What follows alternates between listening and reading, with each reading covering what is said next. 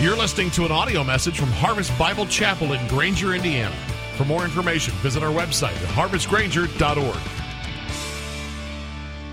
Open your Bibles to the second book in your Bible. Anybody know what that is?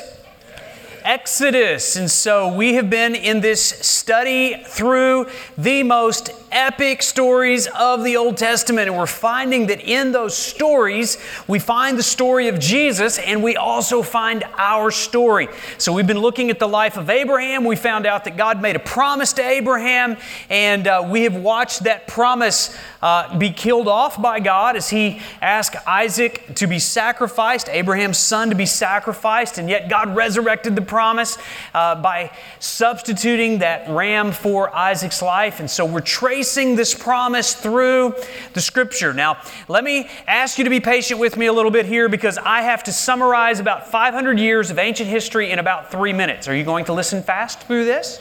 Because what I'm going to tell you is the story of Independence Day. Not American history, but ancient Christian Hebrew history. We're going to look at how God created a path for the promise, and He brought freedom to an enslaved people. So let me try to do that very quickly as we walk through this. Anybody going to blow anything up this week? Are any pyromaniacs out there? Some of you are making it very hard for me to sleep because the sun goes down at 10 around here. I go down around 10 around here, and some of you pyromaniacs come out and you're keeping me awake.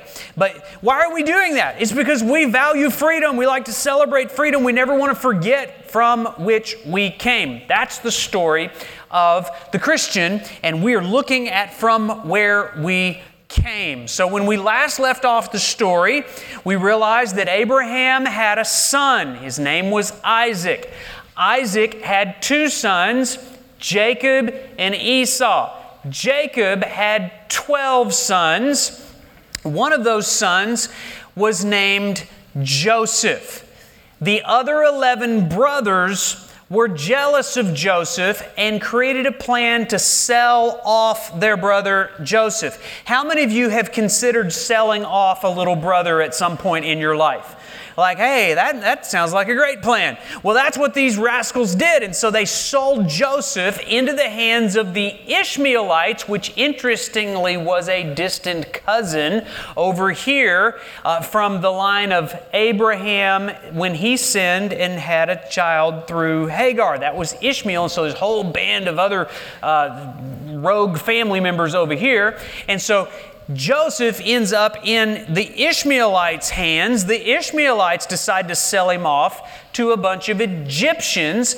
The Egyptians take Joseph to Egypt, and turns out Joseph ends up rescuing all of his family because God had blessed him.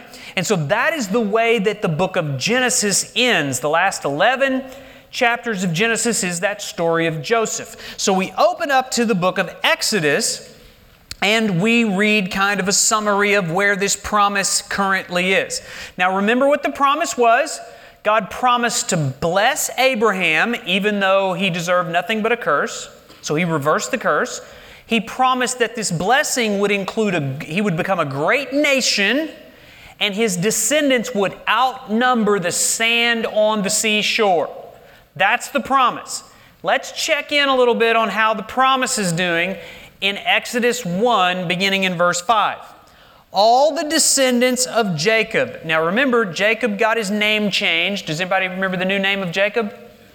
Israel. All the descendants of Jacob, all the children of Israel were 70 persons. Think about that. What was the promise to Abraham? Your descendants will outnumber the sand on the seashore. Question, does that sound like 70 people to you? No. So how's the promise doing?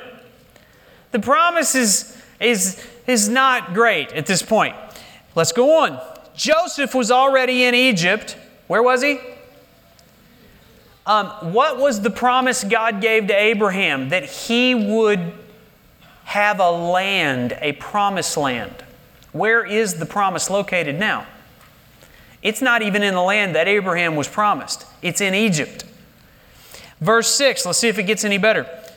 Then Joseph died. Not great. And all of his brothers and all that generation. Can I be honest with you? The Bible should have ended at the end of verse 6. It's just not, the promise is like on life support at this point. What's the first word of verse 7? But. That's a great word in the Bible. But the people of Israel were fruitful and increased greatly, and they multiplied and grew exceedingly strong, so that the land was filled with them. So we got 70 people in verse 5. By the time we get to chapter 12 of Exodus, the Bible tells us there are over 600,000 men, besides women, because men usually like to hang out with women. And when they hang out with women, they have babies. And so it says 600,000 men besides women and children. A conservative estimate, by the time we get to chapter 12, there's over 2 million descendants of Abraham. How's the promise doing now? So what happens between verse 5 of chapter 1 and chapter 12? Well, let me kind of summarize it for you again. They've greatly increased, but they're living in the land of Egypt. And verse 8 says, now there arose a new king in Egypt who did not know Joseph. He didn't know the promise. He didn't know how awesome Joseph was and how God had used him. And so he felt threatened by all of these people that were multiplying in his land. And he says, we better do something or these people are going to take over. So down in verse 13, here's the plan. So they ruthlessly made the people of Israel work as slaves. And year after year, decade after decade, century after century, the Israelites multiplied, but every one of those children was born into slavery.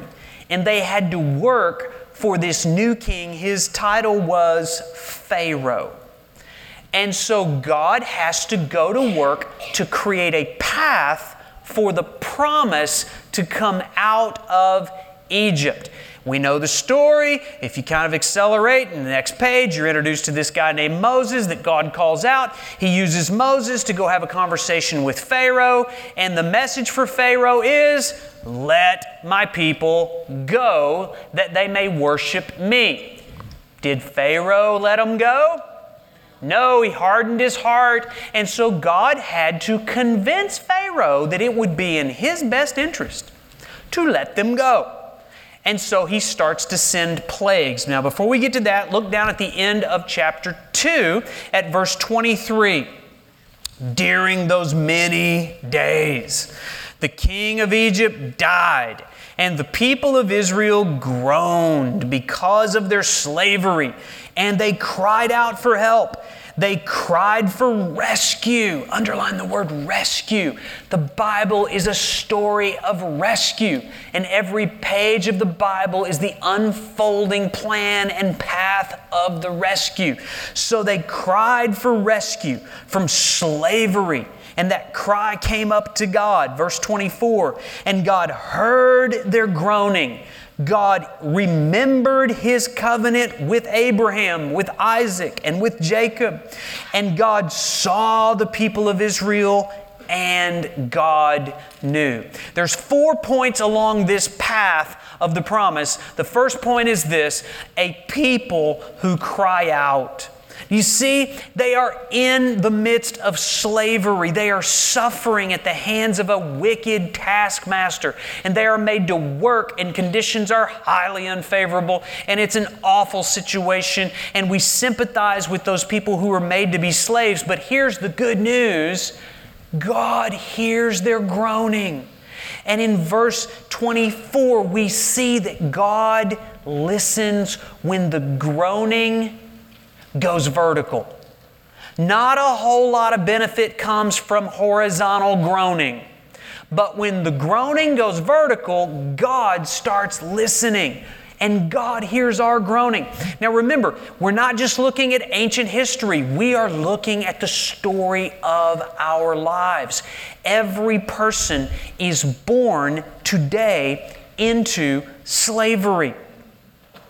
And if you have, throughout this week, at all been disappointed, had any discontentment, had any heartache, any pain, if you've gotten a bad doctor report, if you've had relational conflict, if you haven't had money or joy, if you have been kind of disappointed in the way things are working out, do you know what that is an evidence of? That is an evidence that you are living in a land God never intended you to live in. Now, I am not talking about geographical territory. I'm not talking about northern Indiana or southern Michigan. I am talking about a spiritual place. Every one of us has been born into spiritual slavery. Their slavery was physical, ours is spiritual.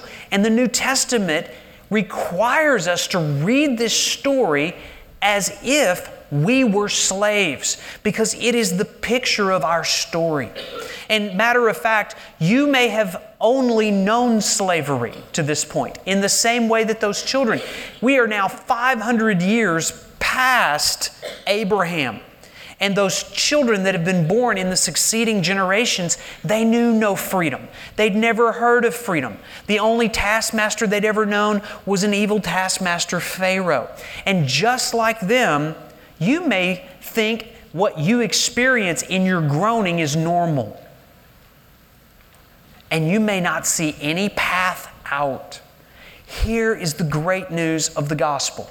The gospel is all about getting people out of their slavery. And until you understand that your groaning is not just because you have a physical problem, it's not just because you have a relational problem, until you understand your greatest problem is that you are living and serving in spiritual slavery, you won't turn your groaning vertical. And when you do, that is the first step of getting out, because God hears our groaning. And He wants you to turn your attention to Him and say, what do I do with this mess that is my life?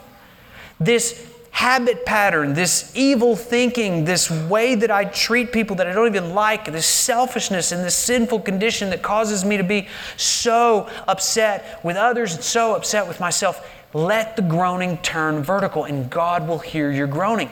Do you see it? He heard their groaning, verse 24. Look at the next thing that He did in verse 24. He remembered His covenant. And He remembers the covenant, the promise that He's made with each one of us. God remembers back 500 years ago when He said, I will make you a great nation, I will bless you, and I will make you a blessing to others. And God's made the same promise to all who will believe and trust Him in that promise. God remembers His promise. You know what that means? He doesn't remember how awesome I am. He doesn't remember the religious things that I've done. He remembers His promise. What prompts God to act is not the goodness of me, it's the goodness of His promise. And so God acts because He remembers His promise. And then thirdly, do you see it? Verse 25. God saw the people of Israel. He saw what they were under. He saw their sufferings. He saw their persecution. He saw the condition that they were living in. He knew that they were slaves, and He knew there was no way out. But He went to work, and here's the good news. God knows the way out. I love the way verse 25 ends. And God knew. I don't know what you're going through today, but God does. There may be secrets that you know that nobody else knows. God knows what you're going through. There may be sin and habit patterns and shame and guilt. God knows. And God knows how you got into that mess, and God knows how to get you out. And so it all starts with a people who cry out in Egypt. Now we also know this is a story of Jesus. One of the interesting things that we learn in the New Testament about Jesus. Do you remember when Jesus arrived on planet Earth in the form of a baby? He was born in what town? What town was that that He was born in? Bethlehem. That was in the Promised Land. Did you know that? And yet, wicked King Herod, the Roman ruler at that time, who had lost his mind, he was so threatened and so afraid that somebody was going to take his throne. He heard that there was going to be a king of Israel born, and so what he did was he declared that all of the Jewish children should be killed. That was a problem because Jesus was a Jewish children. And so God, in the form of an angel, spoke to Jesus' daddy, earthly daddy, Joseph, and said, I want you to take baby Jesus out of Bethlehem, and I want you to take him to Egypt. And Matthew interprets that this way. He said the reason that happened is to fulfill the prophecy of Hosea 11:1, which says, my son will be called out of Egypt. The whole story of the gospel is being called out of Egypt. And so we find here there is a people enslaved in Egypt, and God is going to use His Son that He calls out of Egypt to call His people, His spiritual children, out of Egypt. And so what I want you to understand is God is calling us. Get out of Egypt. You're not designed to live there. God never intended you to live there. You're not intended to live under slavery. You are designed to be free and live in a promised land. And so if you as a people will understand your burden, your bondage, your slavery, and cry up in your groaning, God will call you out. Number 2 point along the path is a judgment that passes over. So, we're going to kind of move quickly. Turn 1 page, 2 page. I'm moving over to Exodus 12 now. You say, what's in there? Let me summarize it for you. God goes to work to try to get Pharaoh's attention, and so He sends 9 plagues on Egypt to try to get Joseph to be convinced, I should let these people go. And do you remember the plagues? He turned a river into blood. He sent them flies. Anybody a big fan of flies or their babies, maggots? Not a great thing to live with. He sends them gnats. He sends them frogs. He sends them locusts. All of the livestock dies. They have hailstorms. They have darkness cover the land. And still, Pharaoh hardens his heart. God hardens Pharaoh's heart. And so together they're both hardening their heart. And so Pharaoh still won't listen. And so God says this in Exodus 12, verse 12. For I will pass through the land of Egypt that night. I will strike all the firstborn in the land of Egypt, both man and beast, on all the gods of Egypt. Gods with little g's. I will execute judgments. Why? Because I am the Lord, and I can do whatever I want to, and I am holy, and there's nobody holy in Egypt. Now I want you to notice very specifically what it says in verse 12. He says, I will strike all the firstborn in the land of Egypt. That's a problem. Why? Because there were children of Israel living in the land of Egypt. Do you see in verse 12, God's judgment was on every firstborn child? Israel and Egyptian. The judgment was coming. Every firstborn child had the judgment upon them. Sometimes we get to thinking there's good guys and bad guys in the Bible. We got the good guys, the Israelites, and we got the bad guys, the Egyptians. Wrong. Everybody's wearing a black hat in this story. There's nothing but bad guys. God didn't pass over Egypt. God didn't pass over Israel because they were better than the Egyptians. Everybody had the judgment on them. So why did God not kill the firstborn of the Israelites? Verse 13. the blood shall be a sign for you, and on the houses where you are, and when I see the blood, I will pass over you, and no plague will befall you to destroy you when I strike the land of Egypt. Where was that blood going to come from? Look down at verse 21. Then Moses called all the elders of Israel and said to them, Go and select lambs for yourself according to your clans, and kill the Passover lamb. Verse 5 tells us that lamb was to be a 1-year-old lamb. It was to be a lamb without spot, without blemish. It was to be a perfect lamb. And verse 22 says, take a bunch of hyssop. Hyssop was a tree, and it had branches, and apparently it had some absorbing capacity. And so you were to take a hyssop branch. Why so detailed? Why couldn't you use a sponge? Why couldn't you just throw some blood up on the... For some reason he wanted a hyssop branch. Take a hyssop and dip it in the blood that is in the basin, and touch the lintel. A lintel is the top post of a door, in case you didn't know. Touch the lintel and the 2 doorposts with the blood that is in the basin. None of you shall go out the door of this house until morning, for the Lord will pass through to strike the Egyptians. And when He sees the blood on the lintel and on the 2 doorposts, the Lord will pass over the door and will not allow the destroyer to enter your house to strike you. What's going on here? It does not take a lot of creativity. It does not take a lot of imagination to see something. We have blood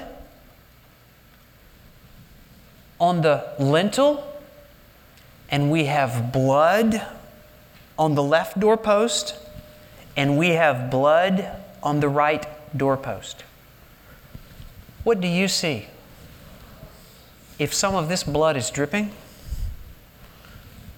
what do you see? I see a cross. This was 1,000 years before Roman execution was invented.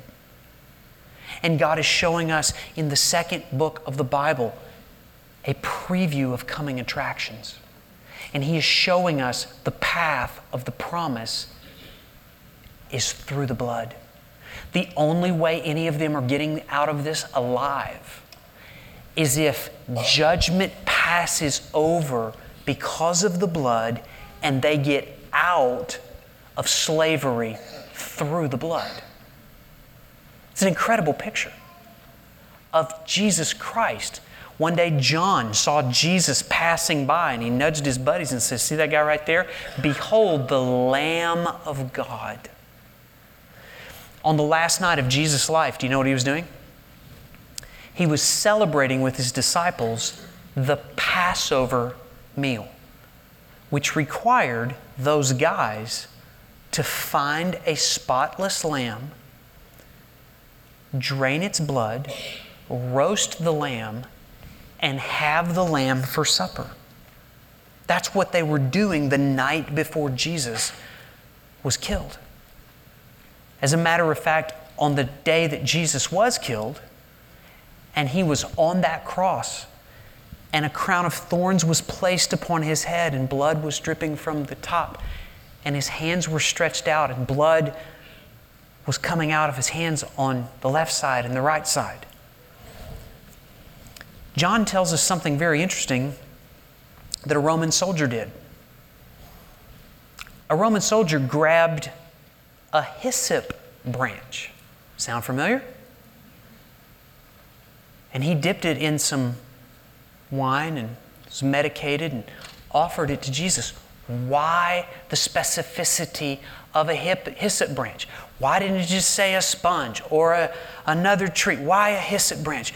Because we see that in Exodus chapter 12. It's a preview of what Jesus is going to do for each one of us as our Passover lamb.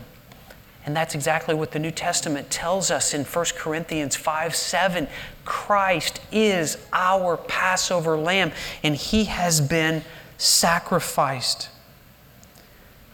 John also tells us that as Jesus died on that cross, none of His bones were broken. He bled a lot, but His bones weren't broken. which was interesting because the normal way that someone would die on a cross is the Romans would come by and accelerate the execution by breaking the legs of that criminal so that he didn't have the strength to raise up and breathe. He would die of suffocation because his legs were broken. That didn't happen to Jesus, we're told. Why not? Because of what it says in Exodus 12, verse 46. It says, "It shall be eaten, this lamb shall be eaten in one house. You shall not take any of the flesh outside of the house, and you shall not break any of its bones." God is showing us the story of the gospel in the story of the Passover. I'm going to ask the ushers to come forward right now. And what we're going to do right now is to illustrate what the story means for each one of us. And it's something that's so important. We're going to be passing down your aisle. The trays have a little bit of juice and a little piece of bread. It looks like 1 cup when you pull it out. The bread's in the bottom.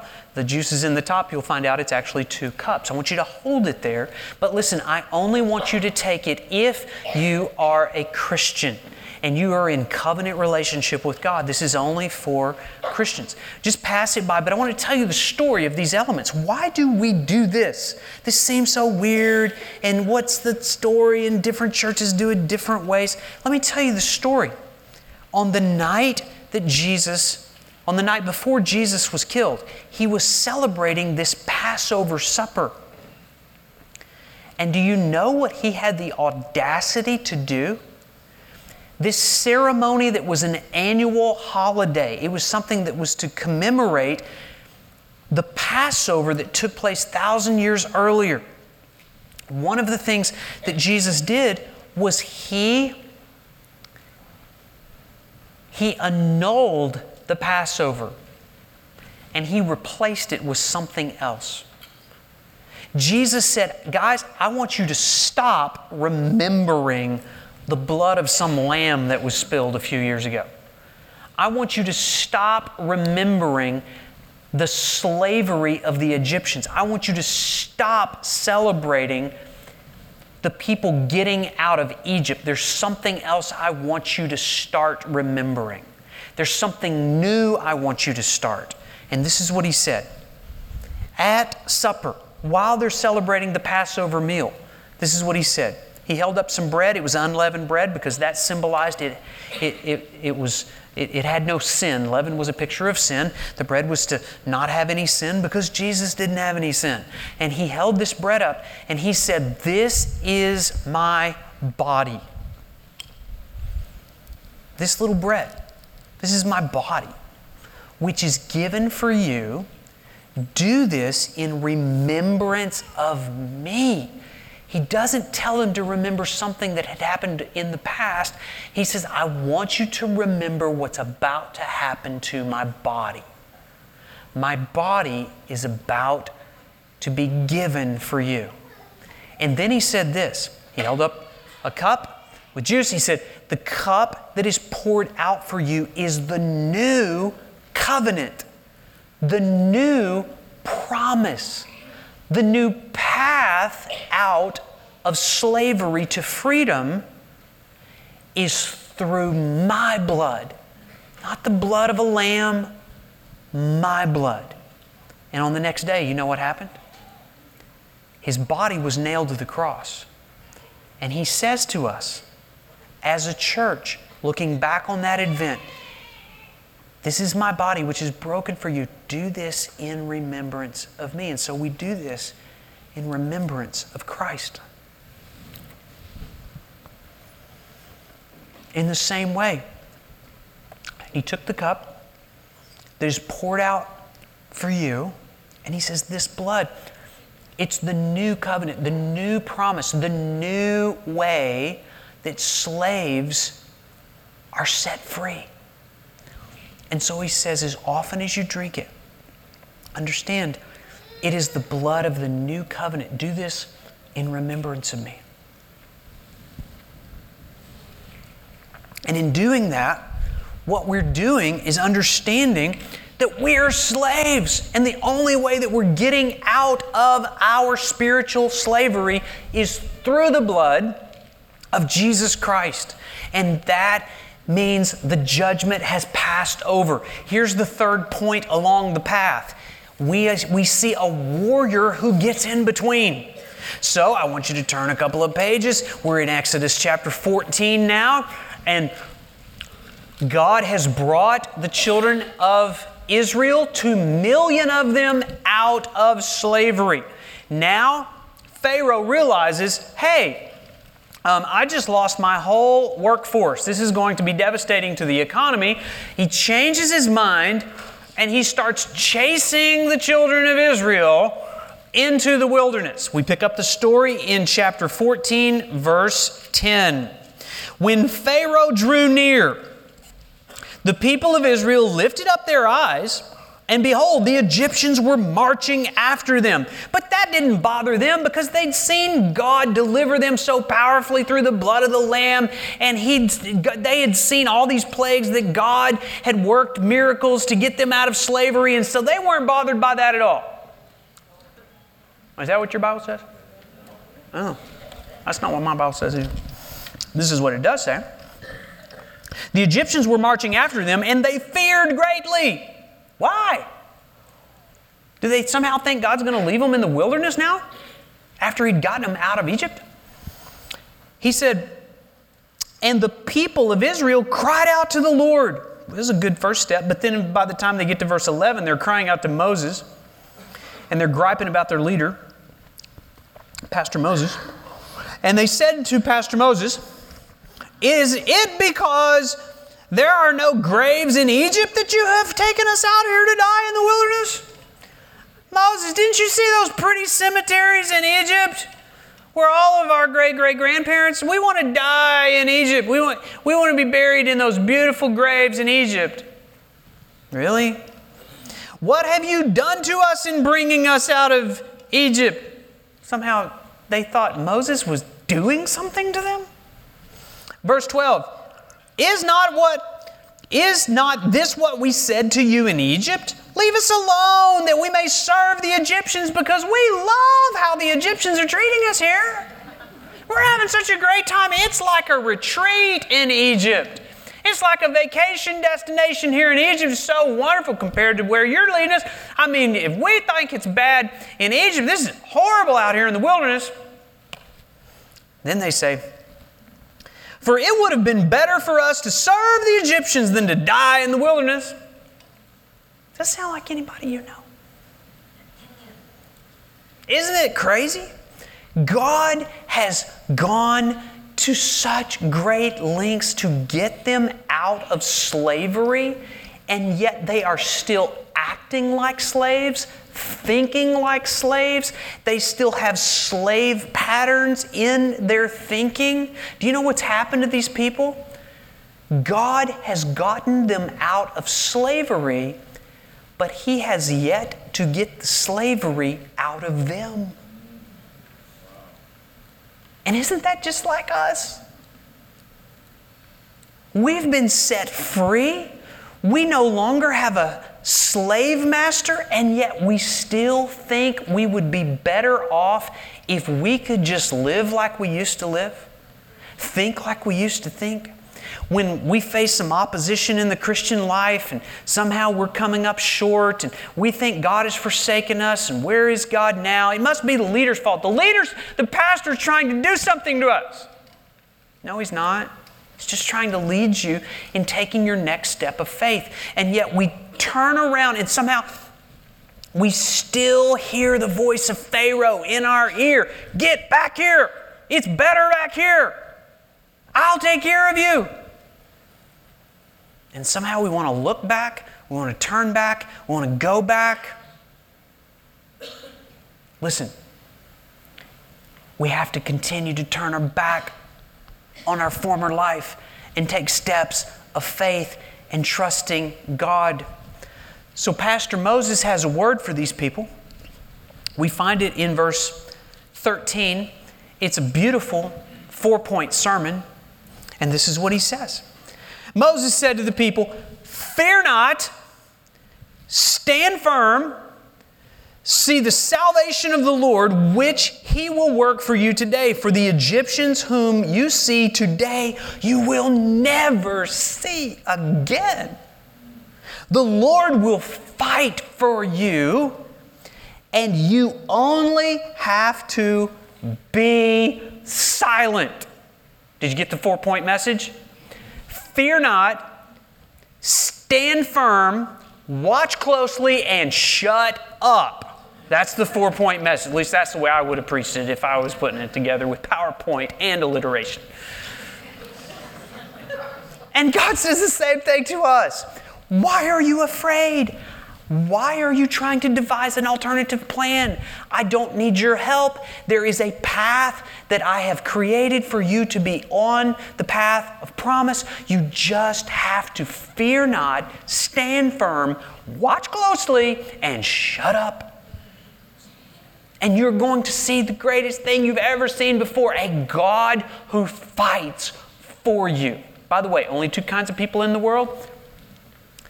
People for whom God is fighting for, and people that God is fighting against. And the question is, which side are you on? It's not going to go well for you if you're on the wrong side. And so in verse 19, we see the fight.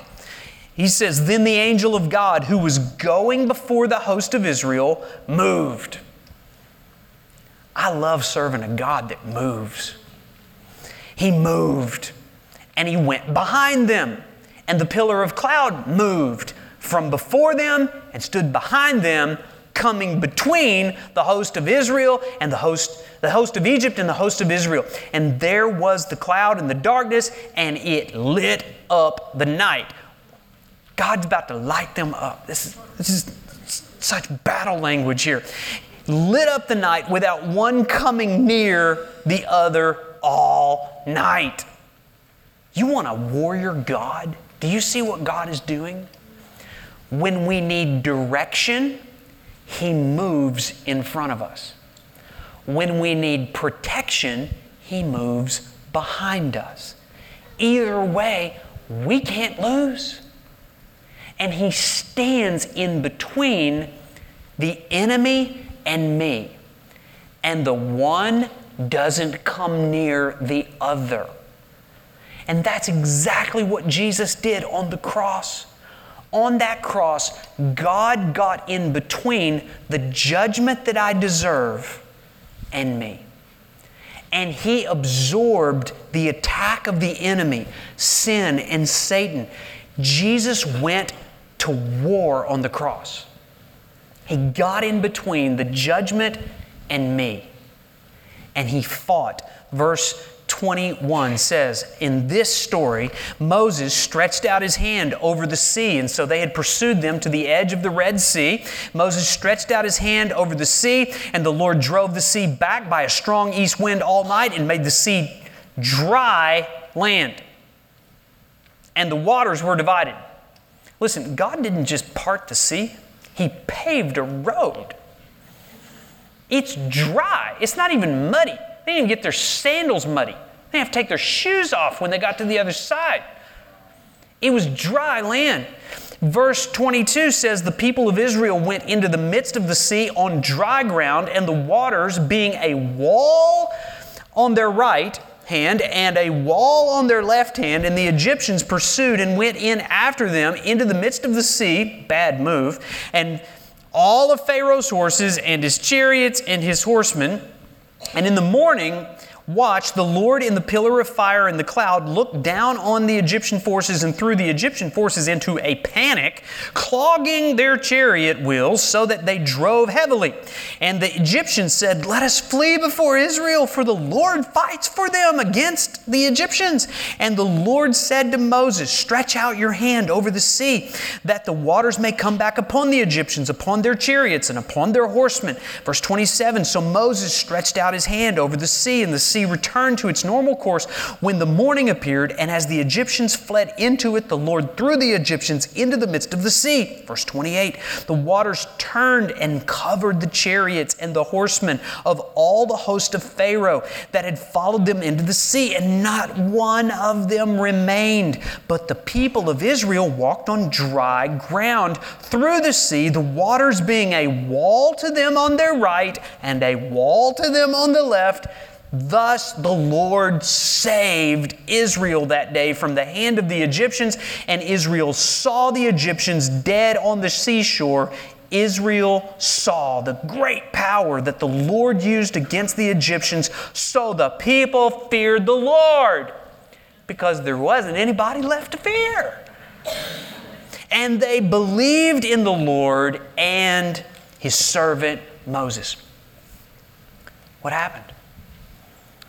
A warrior God gets in between, and then finally, there is a point to cross through. There's a point to cross through. If you'd advance that for me, I'd appreciate it. And what we see is that every story of the Bible tells us there is a point of decision for us to make. If you want the rescue, all you have to do is take the step of faith. The question is, which side are you on? The story's real clear. Through Jesus, God gets us out of our slavery through the blood and brings us to a crossing point. My question to you is, have you crossed over?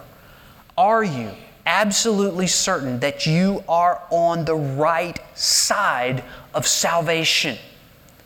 You are either on the side of death, or where the Egyptians ended up, or you are on the side of life.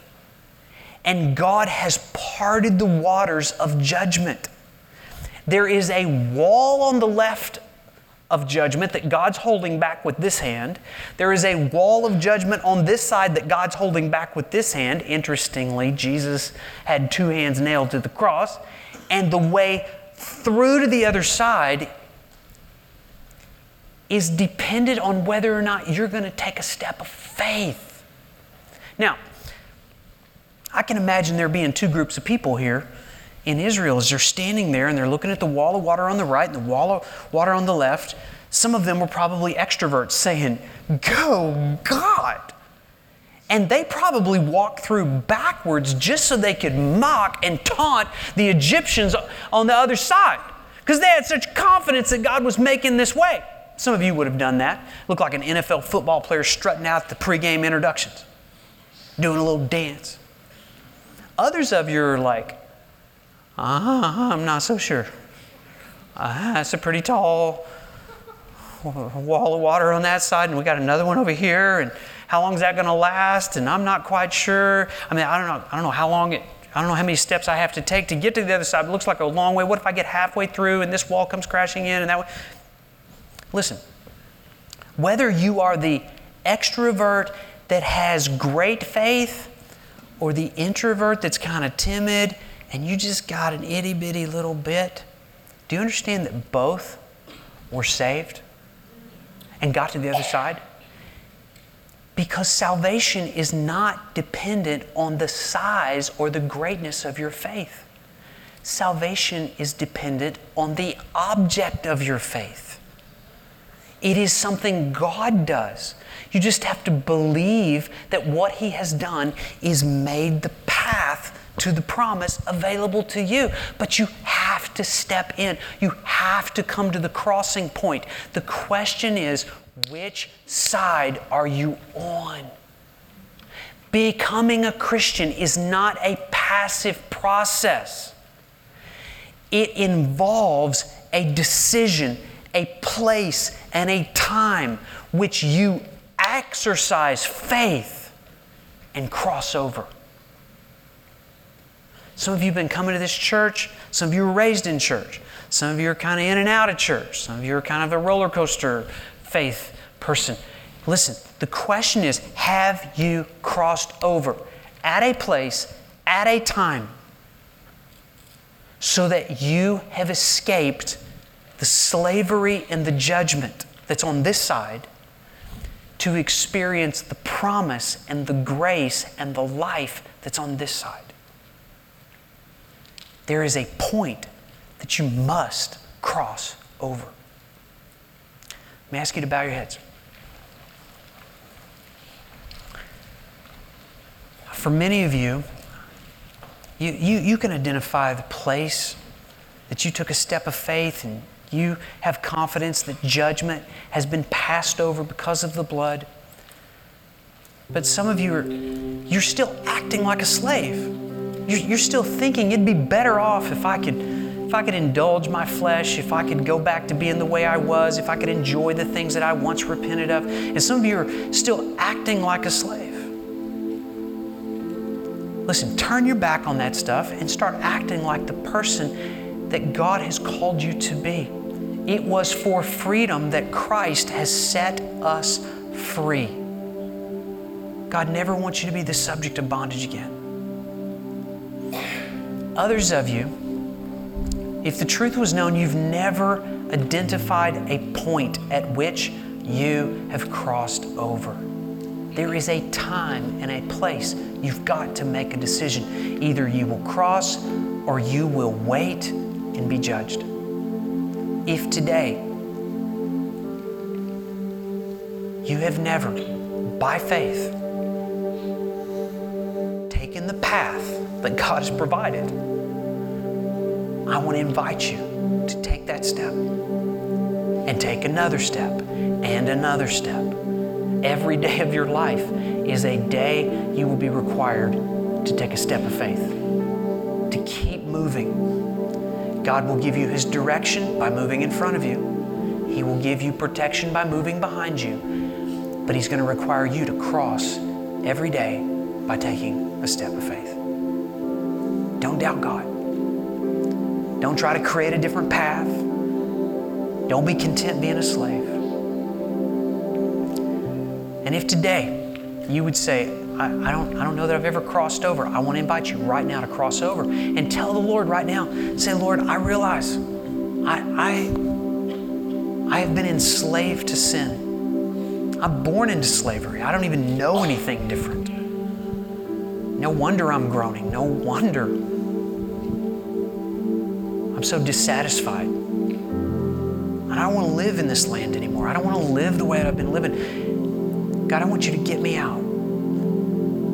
Thank you for the blood that was shed on that cross in my place as a sacrificial lamb for my sin. And right now, God, I choose to cross over by faith. Thank you for making a way out.